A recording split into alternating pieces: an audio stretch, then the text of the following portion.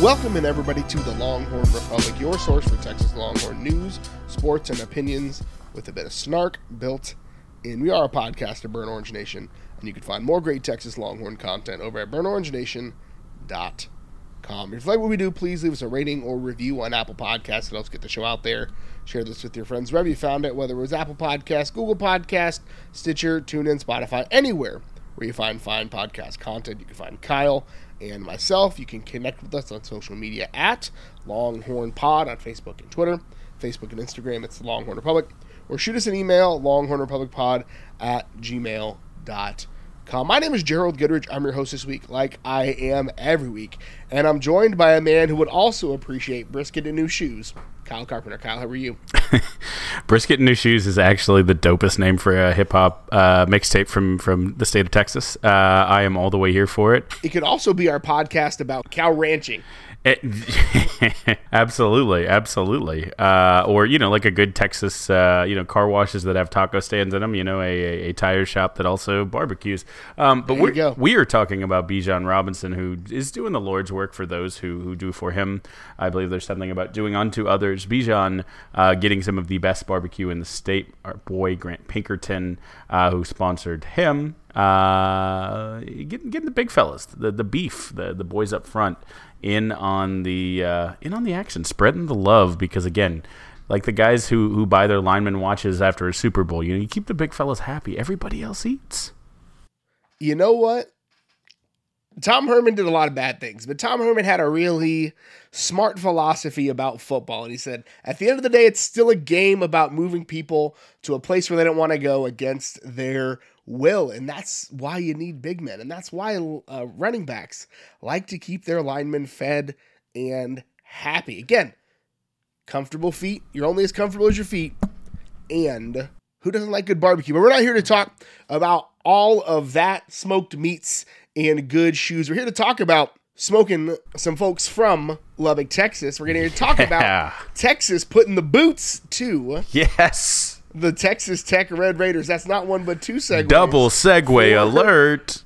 Come on with it. I'm on fire. That's what happens when you have a cold brew at 5 o'clock because you've got two kids that don't like to sleep. But anywho, Texas decided to just run up the score. As someone who's firmly on team run up the score, I'm all about it, putting 70 on the Red Raiders. And honestly, they didn't even run it up as bad as they could have. They probably could have gone for 84 if they left the starters in for a couple more drives. But anywho, Texas finishes 70-35 against Texas Tech, the 12th 70-point performance in school history, and the first time since Joel Klatt lost a big chunk of his college memories, and Texas beat Colorado in the Big 12 championship game. Kyle, there's a lot to talk about from this game.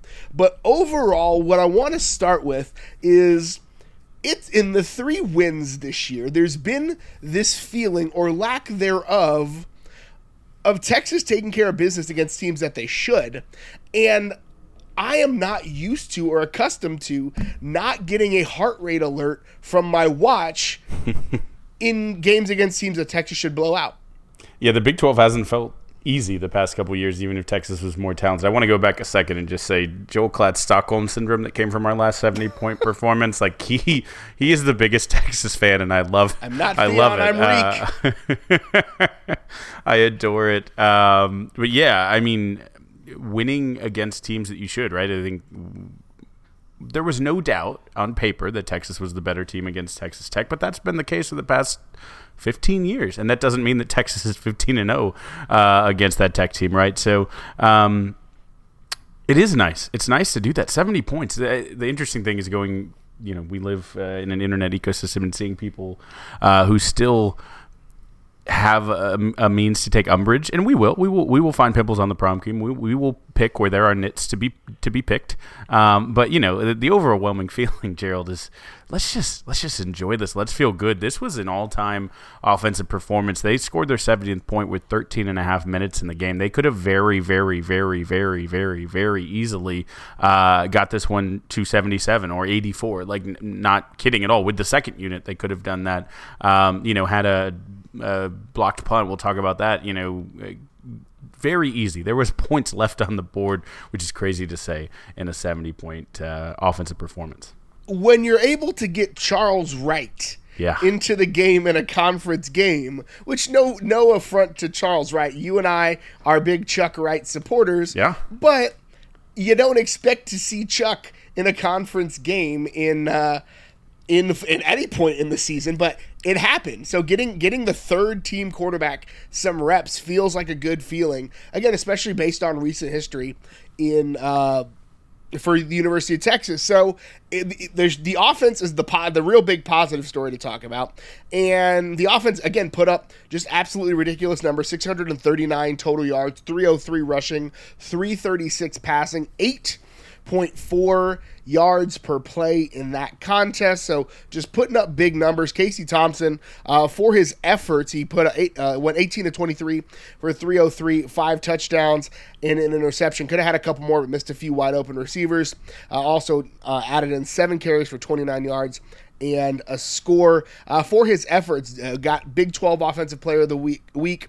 Also the Maxwell and the O'Brien Player of the Week. So Casey Thompson had an incredible outing. It's hard to critique a 225 passer rating. Yeah. But there was still money left on the table for him in probably the best performance we've seen from at least him and a quarterback, at least in a couple of years. And Casey's already said since this game, Monday morning in his media availability, that he's already got a couple hours of film study. And, he I think, as much as anyone, understands that there is another level, a next step, even for what was a wonderful game. I mean, his efficiency, 22 of the last 27 drives, 81% of his last drives since dating back to that bowl game have been touchdown drives. 24, 27 of those, almost 90% have gotten points of some kind. That is electric efficiency. Sark said he's been around the game a long time and he doesn't remember a 2-week stretch where you don't have to punt the football. First time in school history. That's incredible. So look, right. I think there's the good, and I think we should focus on that. But again, the same way that Casey Thompson is looking at his game, I think there are also, I'm going to call it, room for improvement. I think the deep balls, he was 2 of 6 with one, negated basically with the penalty through 7 relative deep balls. On one of them, it wasn't on him. First one of the game, Washington tripped kind of on his feet or the defender's feet, but no call, and that was okay.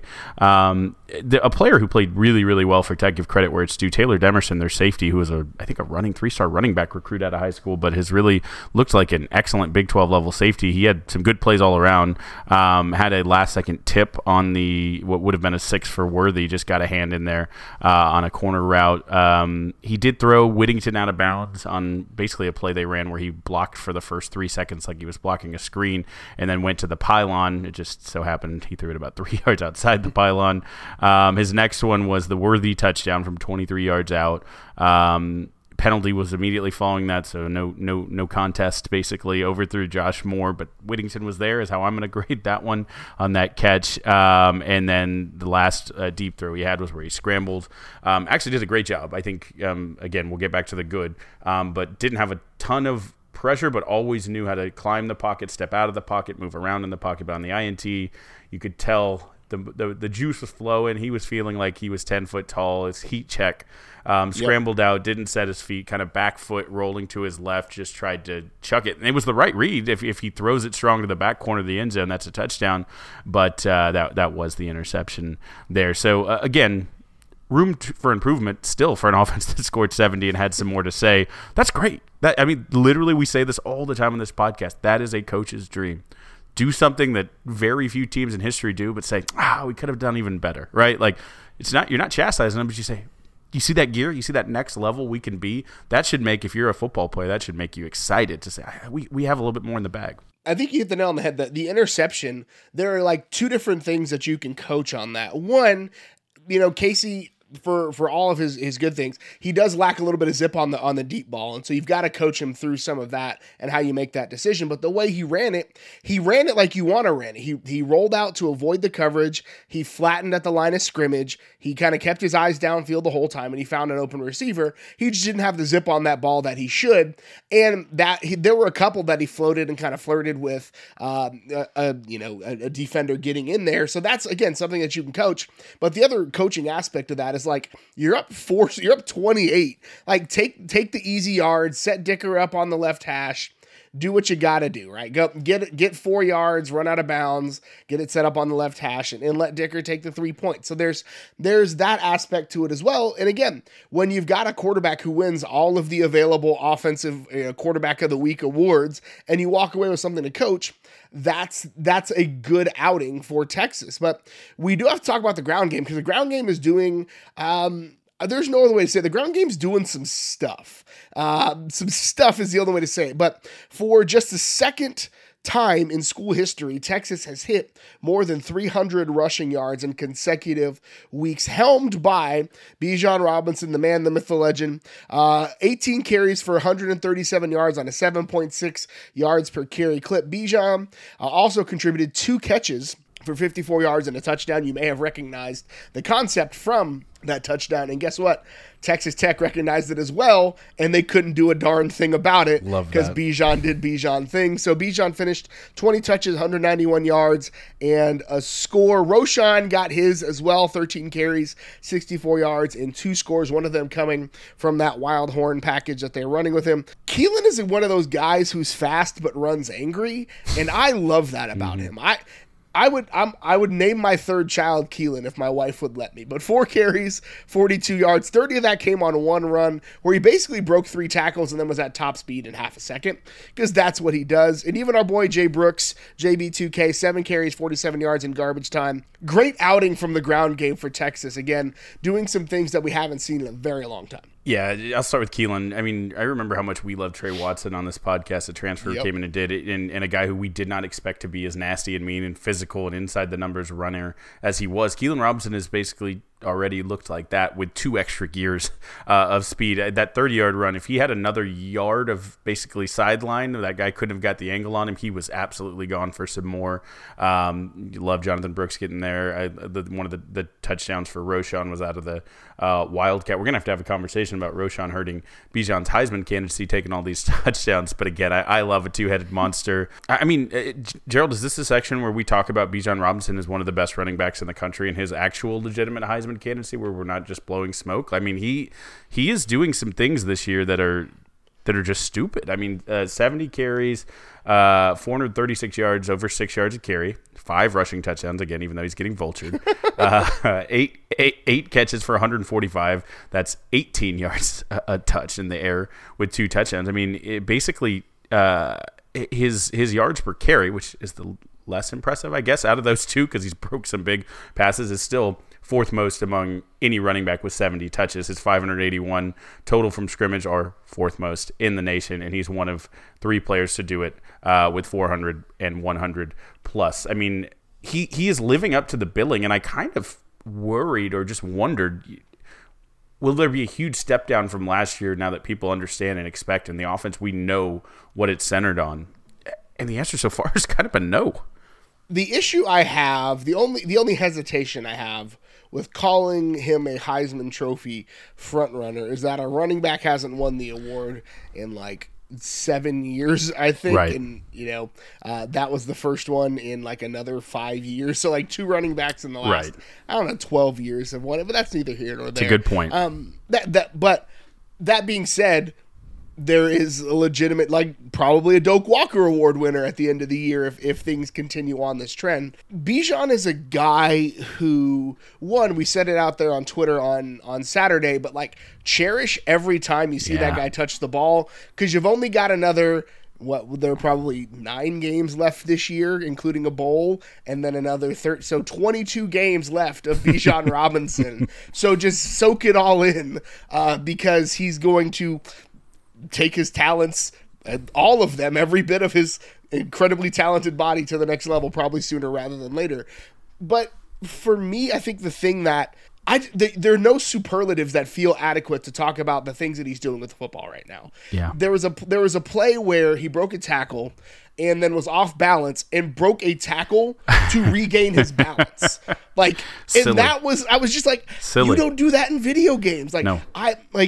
I am not that good at breathing, and breathing is not a thing that I have to consciously do. It just happens automatically. So it's nuts to me to think about that. But as we talk about him, we do have to talk about the offensive line. Absolutely. Because, and I'll just go and say, you and I have been very, very vocal about our criticism of the offensive line and the performance over the last 4 weeks, right? They were not great against Louisiana. They were worse against Arkansas, even though the numbers may not indicate it. They were better against Rice, but you didn't expect much, and they were really, really good against Texas Tech. You know, of the numbers, depending on who you look at, Texas gave somewhere between 0 and 1 quarterback hurries or quarterback pressures in that game. There was one. It was actually a really bad sequence, and I got frustrated because it was our usual suspect. I'm not going to name drop. There was a holding penalty and then a QB hurry on back-to-back drives, and I fired up a tweet and then deleted it because, just calm down. It's fine. It'll be okay.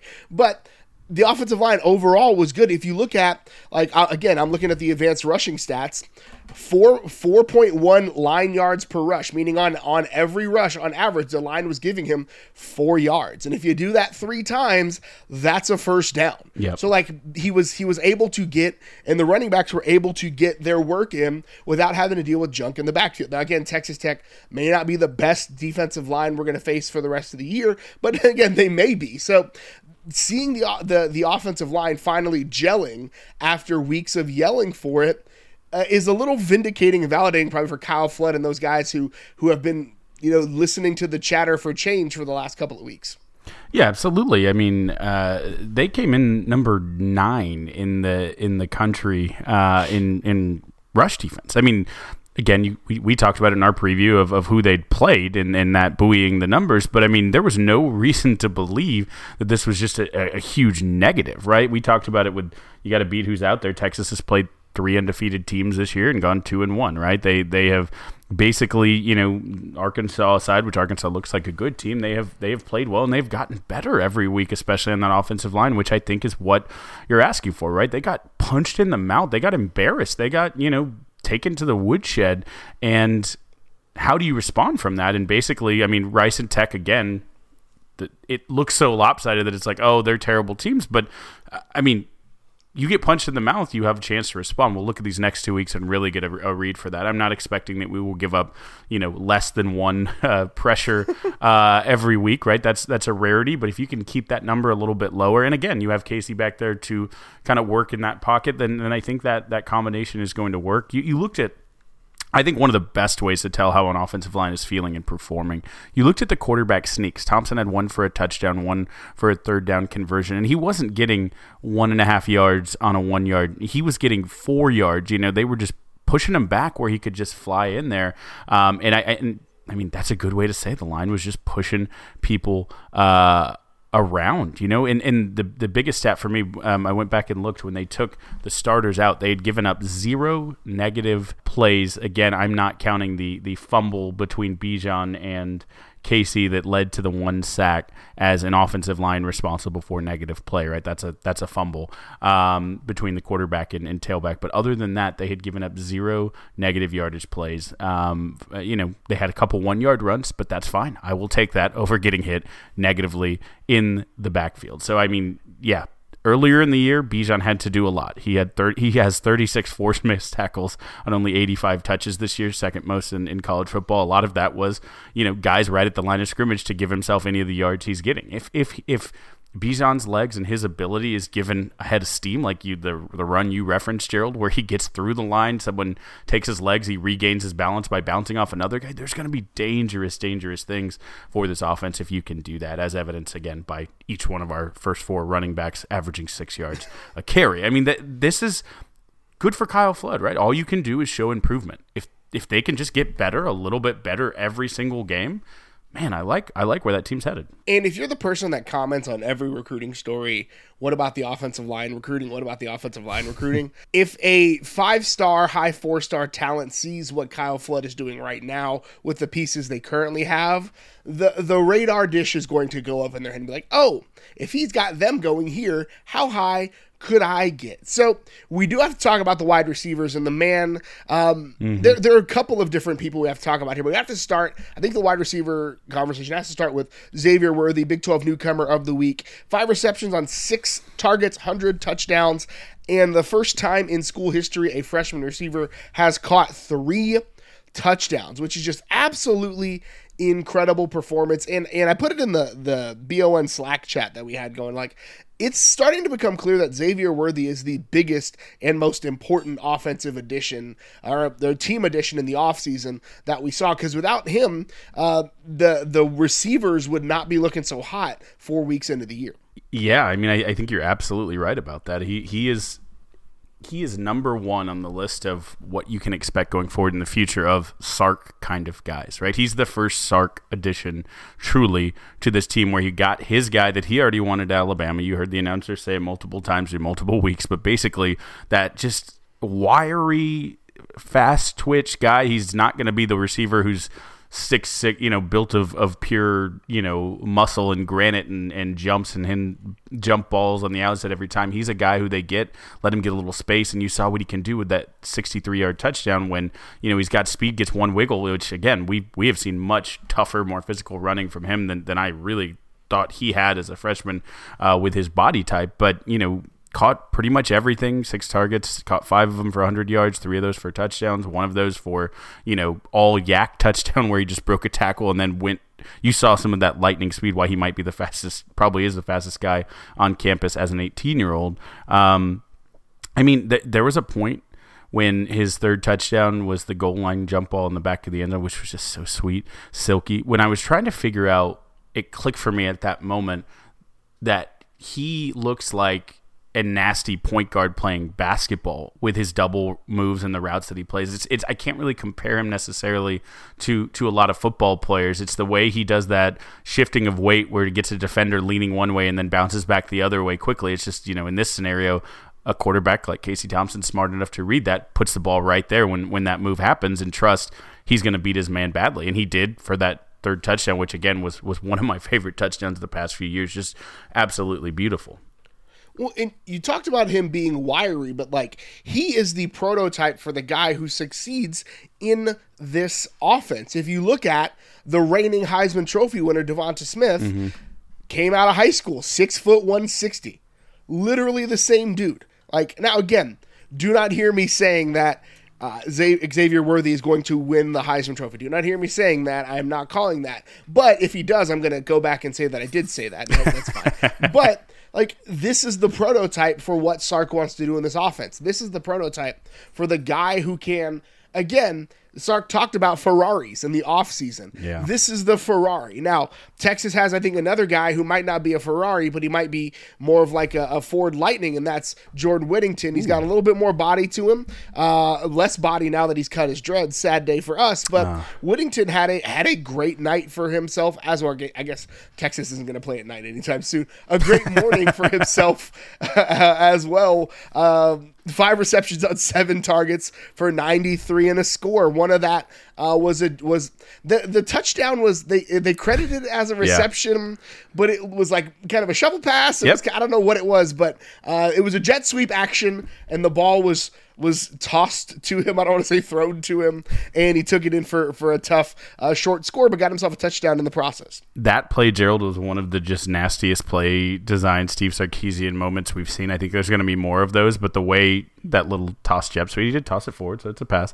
But the way that they did that and then ran the secondary action off of it with the kind of zone read piece with Thompson and Bijan, they could have scored on either of those basically, and I'm positive there is a scenario where they run the opposite, and probably in the same game where they run both and just make. I mean, I took a screenshot of the outside defender who was supposed to tackle Whittington, as Whittington was probably 3, maybe 4 steps into his carry, heading straight towards the sideline at that point, looking as Whittington runs past him, looking at the opposite direction at at Thompson and Bijan, because again, it was just so well conceived with the line diving down the other way and with them selling it hard that again, it was beautiful. I loved everything about that. And again, he was, if that ball's thrown where he can go up and get it, in the pylon earlier from Thompson on that throw, then he probably has 2 touchdowns over 100 yards. That'd be our 19th time in school history where we had 200-yard performers. So we're getting close to doing some elite stuff, and I think this offense is really, really humming to the point where we can almost say, so this is what Sark is thinking. And again, just know he wants more Xavier Worthies. He wants more guys like that. I like your Ford Lightning, Jordan Whittington type, but he wants more Ferraris. And I really feel like if in year 1 we're already seeing the offense can do these kinds of things, then they look out. Again, this offense it's not even close to optimized, and they're still doing these types of things. So I'm very curious to see how it continues. Texas got it done on third downs, 10 of 14 on the day, 71%. The average distance, this was really like a tail of the tape for Texas. Average distance to go on third down was 5 yards. So it tells of a game that they stayed ahead of the change. They just had 1 third down attempt longer than 9 yards. So again, they stayed on schedule for most of it. Gained an average of 11 yards on third down in Texas. On the year is converting almost 60% of their third downs. They actually are sitting second in the FBS. In the red zone, 6 of 6, 4 rushing and 2 passing. 19 of 20 of their red zone trips this year have led to touchdowns. So Texas getting it done on the money downs and in the money area. Yep. If they continue this trend, this could be a good season. Yeah, I mean, that's where I want to look at stats, right? I mean, when I finish watching a game, I typically have a feel, but, I'm going to dive through the box score in the first place that I look before any yardage, anything I look at is what are our third down and red zone numbers looking like. Again, the fact that Texas is 95% of red zone trips have been not just scores, but touchdowns is unreal. Cincinnati, number 7, Cincinnati is the second best, and they're, I think, like 80-something%. So no one is particularly close to how good Texas has been, and that's a tenet of a Steve Sarkisian offense. He said it many times, trading field goals for touchdowns in the red zone is his part of his whole philosophy. But Gerald, Texas Tech, speaking of the other money, the third downs, Texas Tech came in 28th in the country in red zone defense. Do you know where they are ranked now? 103. Unfortunately, Texas scored 2 or 3 touchdowns from like the 20 or the 23-yard line, so those didn't count. So it didn't go, but they are currently sitting at 69th place. So they dropped 40 spots after this one, and again, it could have been much, much worse if Texas hadn't taken a couple shots outside of the 20-yard demarcation. So all in all, nothing you can complain about. Solid offensive day from Texas, and again, record-setting performances in a lot of ways. And I think, hopefully, if this trend continues for the next couple of weeks, you could be not just pumping sunshine, but actually pumping real live news of positive things in your earbuds. Kyle, we do have to talk about the defense a little bit, and probably a lot of it. That's fine.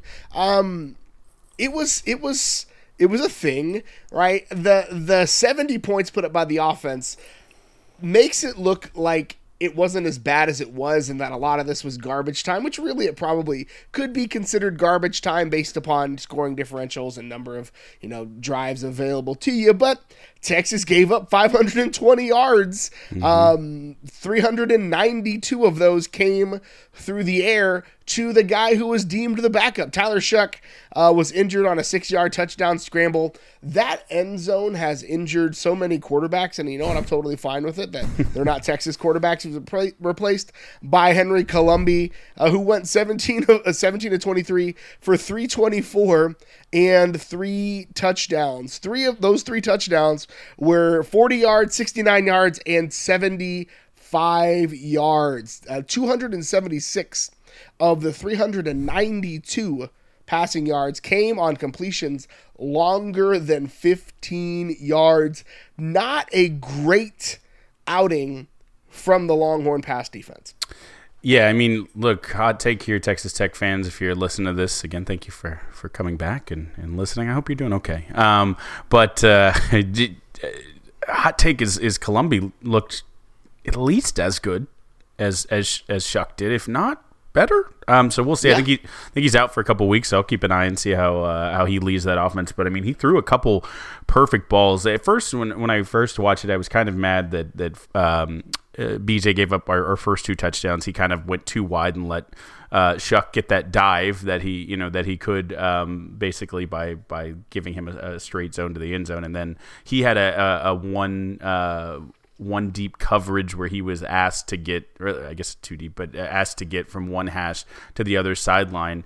And at first I thought that was on him. It was just kind of a perfect play call, perfect timing, and a truly perfect throw from Colombi. And he could have taken a little deeper angle, but it was, full sprint from him from the jump trying to get over to that spot, and they just hit it on that touchdown. But the other kind of 2 really bad ones were back-to-back passes, basically. I think 69 and 75 back-to-back against Jameson, Gerald. We came in touting that, we had one lockdown corner, and if Josh Thompson could be good, we would be a potentially elite secondary. And it feels like, Schooler, who we liked his experience, maybe. It feels like Jameson and Schooler right now are kind of the weak links of the secondary. I don't remember which one. It was one of the 2 ridiculously long ones. But, Schooler was supposed to be over the top as the safety was out of position. And then as he came back into position, laid a big hit on Deshaun Jameson, which that's going to get turned into a GIF, and people are going to use it to make fun of Texas. Yeah. Much like the OU hitting Case McCoy GIF. Remind everybody that uses that Texas won that game. So, it seems like, and it was reflected actually on the depth chart that came out on Monday, that Brendan Schooler's performance is being noticed. Because I think we talked about it in the post-game live stream, wish you had been there, but there were some bad handoffs between zones, and I think that's communication between the corner and the safety. And so if the corner and the safety are Brendan Schooler and Deshaun Jameson, that happened twice. It's hard to see a guy who's so talented as a special teams contributor struggling on the defensive side of the ball, because he has, and we've seen him as a defensive playmaker in multiple outings. And so I'm curious to see what it looks like, how short the leash is. We saw Darian Dunn get some play in that game. And again, as it stands right now on Monday at 8:20 p.m., they flipped the order of the or on the depth chart that came out. So now it's no longer Brendan Schooler or Jaron Thompson. It's Jaron Thompson or Brendan Schooler. So there's at least one change coming to that secondary because of the performance we saw on Saturday. And you're basically trading, I think, a floor in Schooler that you think is going to be higher because of the experience versus the ceiling in Thompson. But if you look at the snap share this season, they're close to equal. I think Thompson might even actually be ahead. So even though he hasn't been starting, he's been playing a lot. And so I don't think this is, too drastic of a change for the defensive shock or anything. And just, Schooler has had a couple tough looks. And he's still going to contribute. I don't think he's out of the team. But Thompson is a playmaker. I had one play on him that I went back and watched and was trying to make a play and just kind of whiffed. And so he's a young guy who's going to try to make plays. So you add a little element of risk, but again, the upside is there. He is a playmaker. I think Jaron Thompson, we said it in our preseason preview, has some of the most upside of anyone on that defensive side of the ball. He's a guy who could be and should be playing on Sundays as the next DBU. He's not elite at any one thing. He just looks like a Texas defensive back who can make plays and do all kinds of things. And so I like him getting back there again for the ceiling. But the other guy that I want to really talk about in that defensive backfield is the one who I think showed out and actually looked good. Josh Thompson this season, across 90 coverage snaps this season, only been targeted 7 times, Gerald. 4 catches allowed on those 7. 0 touchdowns, 1 interception, which he did take back for a touchdown. He also was locked on Eric Ezekama, especially in the second half, and really limited him. There was a catch where Ezekama got it for a screen, which he's had a lot of success with in games past, and he immediately tackled him for a 1-yard gain. That I thought Josh Thompson was one of, if not our best defenders on the day. I thought outside of him, probably defensive lineman, there's a couple we can talk about, but everyone else has room for improvement in this one, and really the Jameson versus Darian Dunn, if you just look at one game debate, is an interesting one, because I thought Dunn flashed and Jameson, this was probably his worst, or one of his worst, just from a pure coverage perspective, performances as a Longhorn. He was great last year, so I think he's got the talent. So we'll see how it shakes out there. Thompson is a guy who I think has needed and really kind of grinded it out and stuck it out through coaching changes and frustration. So I'm glad to see him finally getting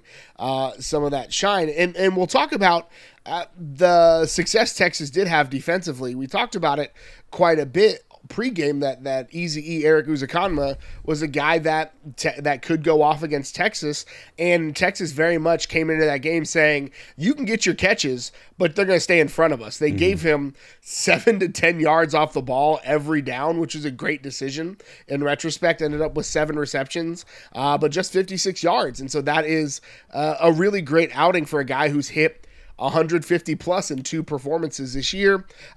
Tech found success with some of the other guys. Kalen Geiger, 5 receptions, 100 yards. He was the recipient of the 75-yard touchdown. Miles Price, 5 receptions for 75 yards. He was on the receiving end of the 40-yarder. And then Loic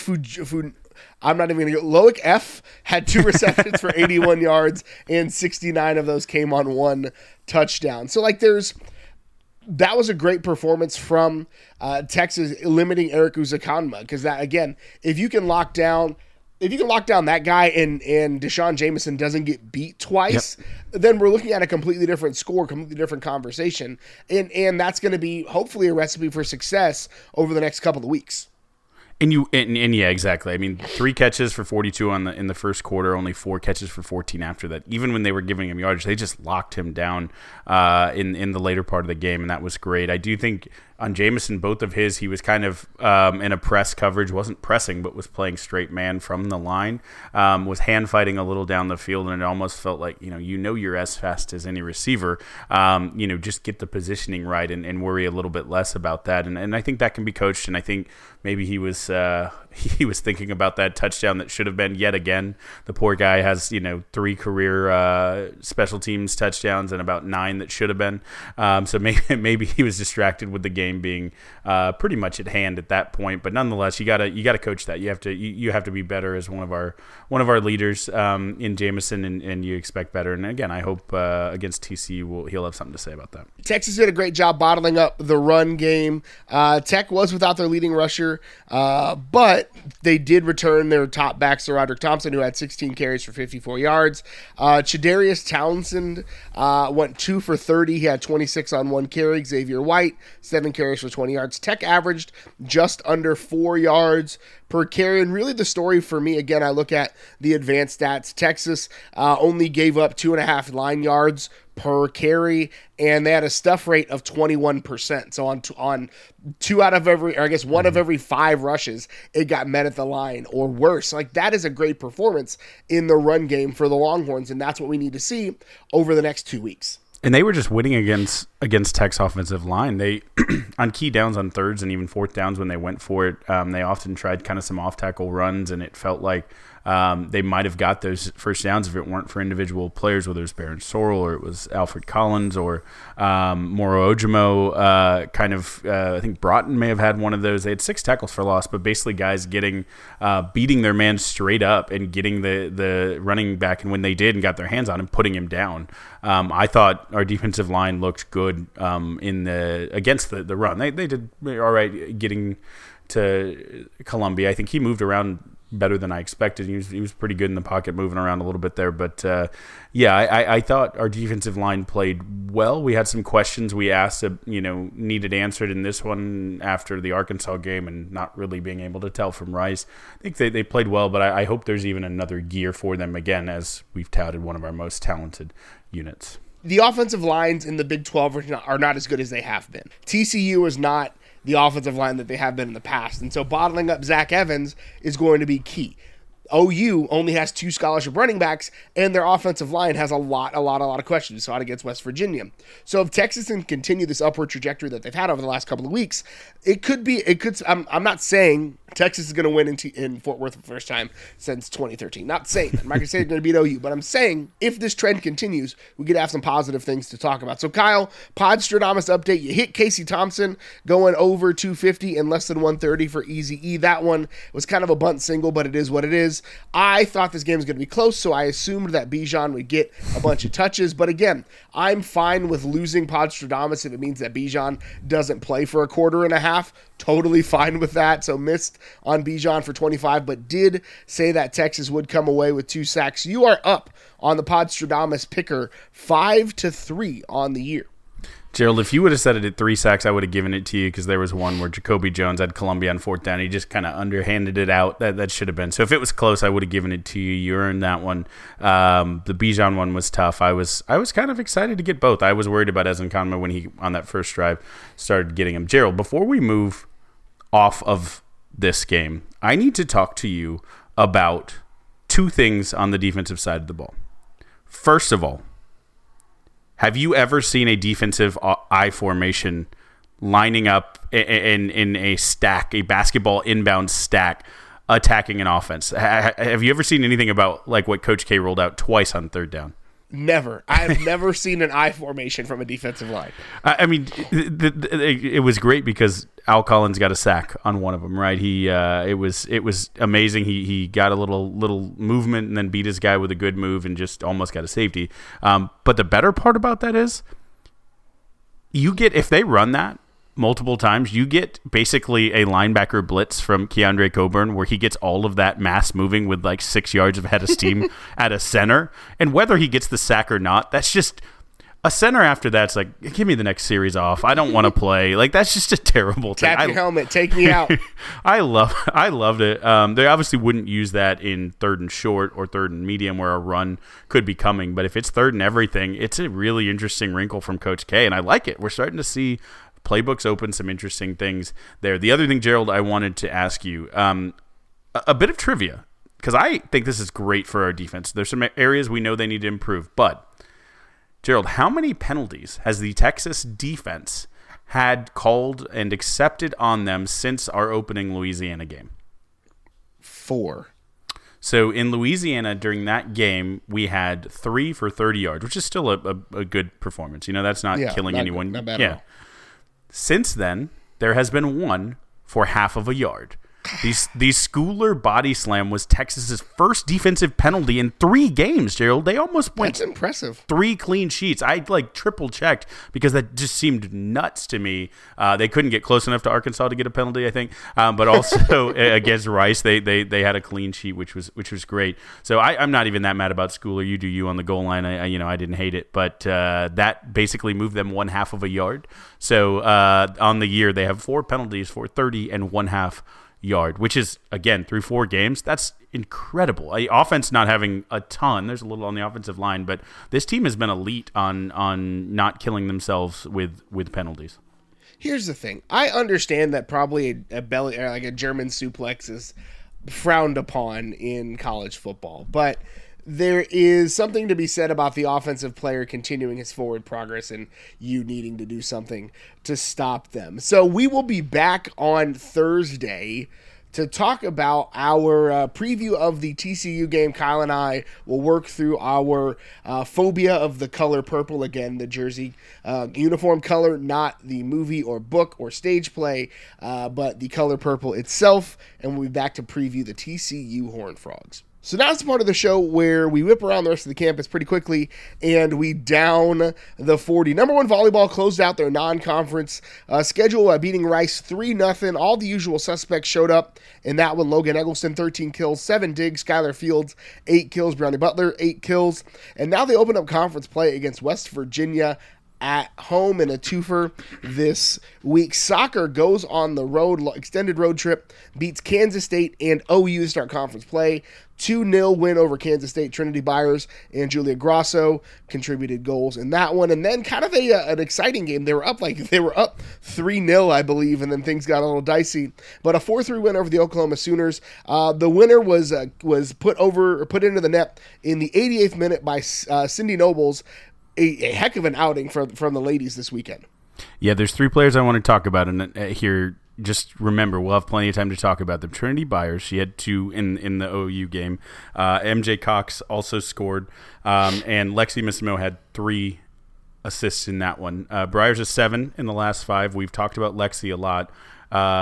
Those 2 plus, again, MJ Cox were all top 10 recruits in last year's class and all played on the same Solar SC club in Dallas, coached by Coach Missimo, Lexi's dad. So there's really good things coming. Those are our 3 best players right now with Grasso, our 4 best players, and 3 of them are true freshmen who are just coming in. So our soccer team is certainly looking on the up now that they've, I believe, with this one, won 5 straight. 5 straight to move to 6-3-2 on the season, 2-0 in conference play. Next up, they're hosting TCU and Texas Tech on Thursday and Sunday, respectively. Men's tennis performed in the Southern Intercollegiate Championship. On Friday, they picked up a doubles win in two of 4 singles matches against Georgia. On Saturday, they were swept by USC in doubles and then won 4 of 6 singles matches on Saturday.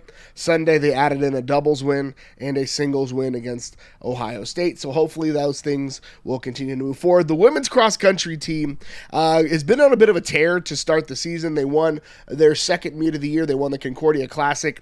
It was actually their second time this year, taking all 7 of the top 7 finishes. Kyle, Beth Ramos ran a 6K in 20 minutes. Yeah, I could run a K in 20 minutes if I were, feeling good, well hydrated, and well stretched.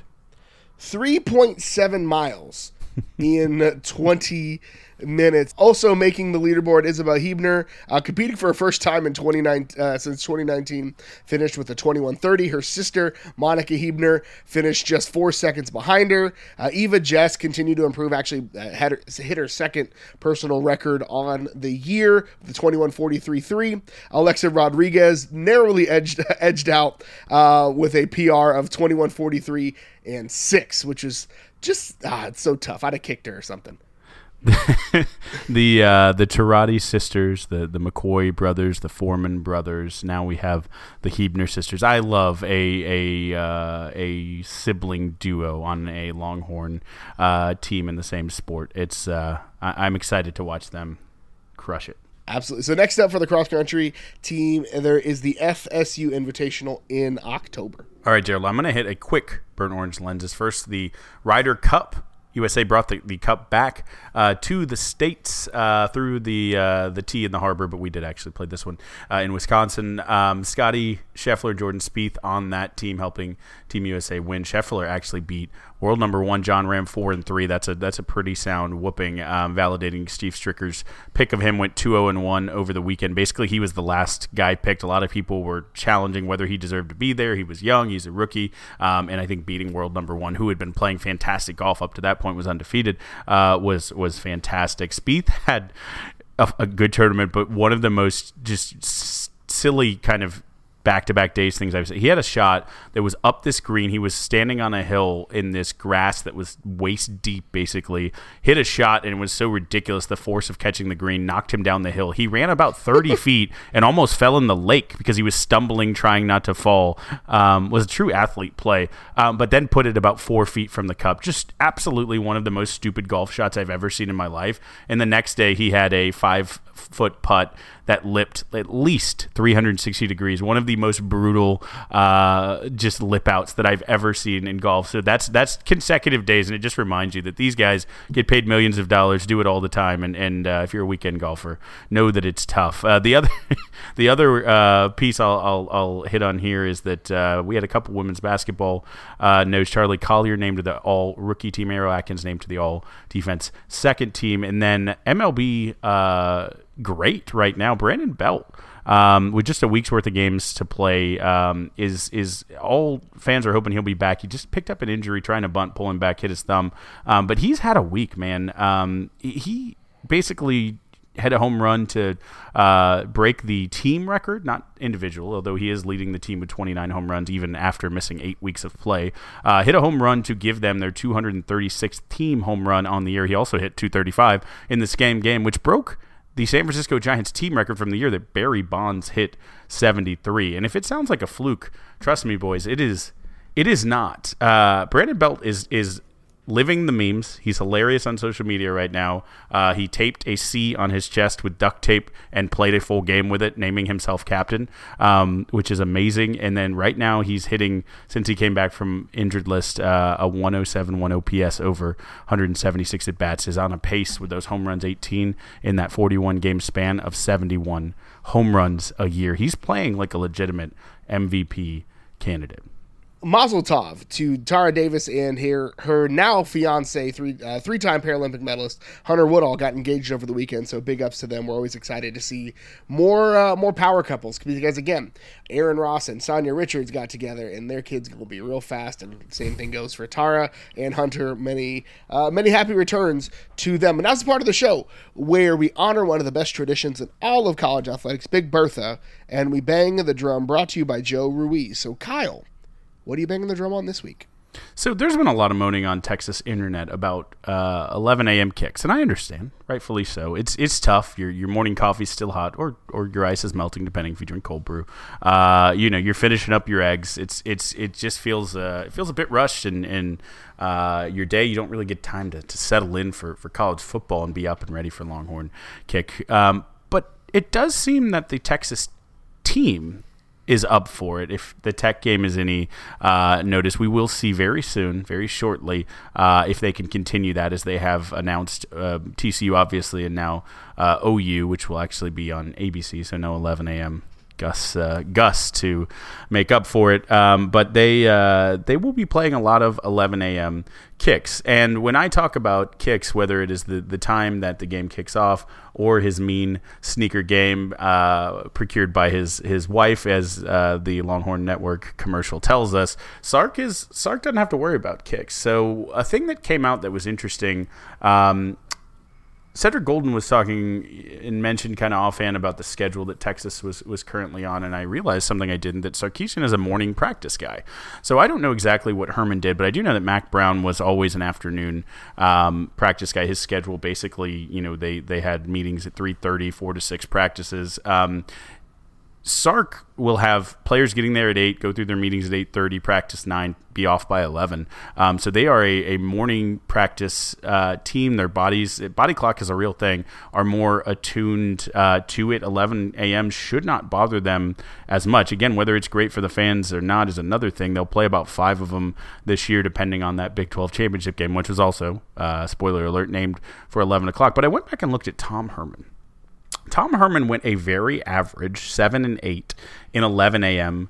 kickoffs. He lost to Maryland twice, OU twice, 3 times, Oklahoma State, TCU, and Iowa State, all at that 11 a.m. slot. He had wins over OU once, Kansas Tech, Kansas State last year, if you remember that, molly-whopping, West Virginia twice, and Baylor back in 2017. He had a winning record only once, that 2018 year. They went 2-1, and otherwise had a 500 record once and 2 losing 11 a.m. records. So Texas, if they're going to keep getting 11 a.m. kickoffs, they actually seem to be more suited, in better hands, with a morning practice guy like Sark. I think for the schedule we have, that's a little bit that could swing a point or two enough in what could be some close games coming up.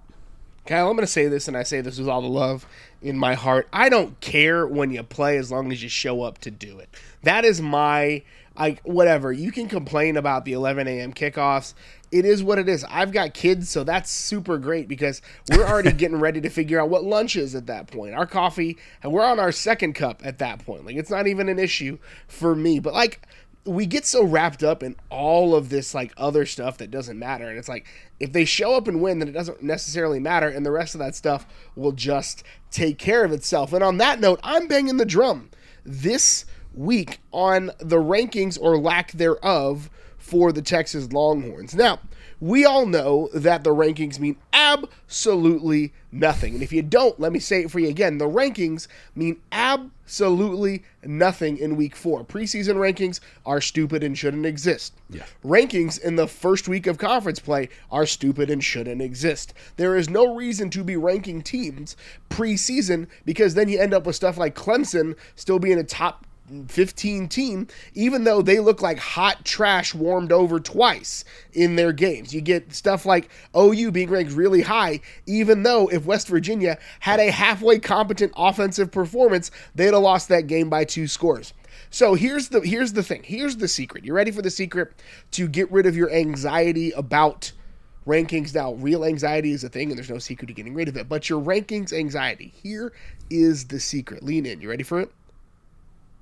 Win your games, and the ranking will figure itself out. That is the thing you need to worry about. Do not worry about the number next to their name.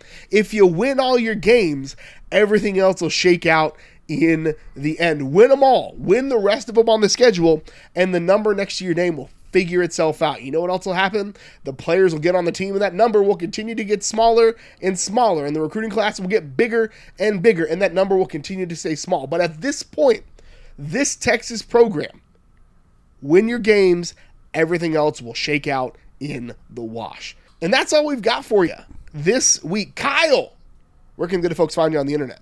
Oh, you can follow me on Twitter at Kyle Corbin. You can also follow the Texas Pregamer at Texas Pregamer. You can follow me on Twitter. I'm at GH Goodrich. Follow the show on Twitter at Longhorn Pod, on Facebook and Instagram with Longhorn Republic, or shoot us an email, longhornrepublicpod@gmail.com. Thank you so much for tuning in again this week, and until next time, hook 'em. Hook 'em. That was for Chris Beard.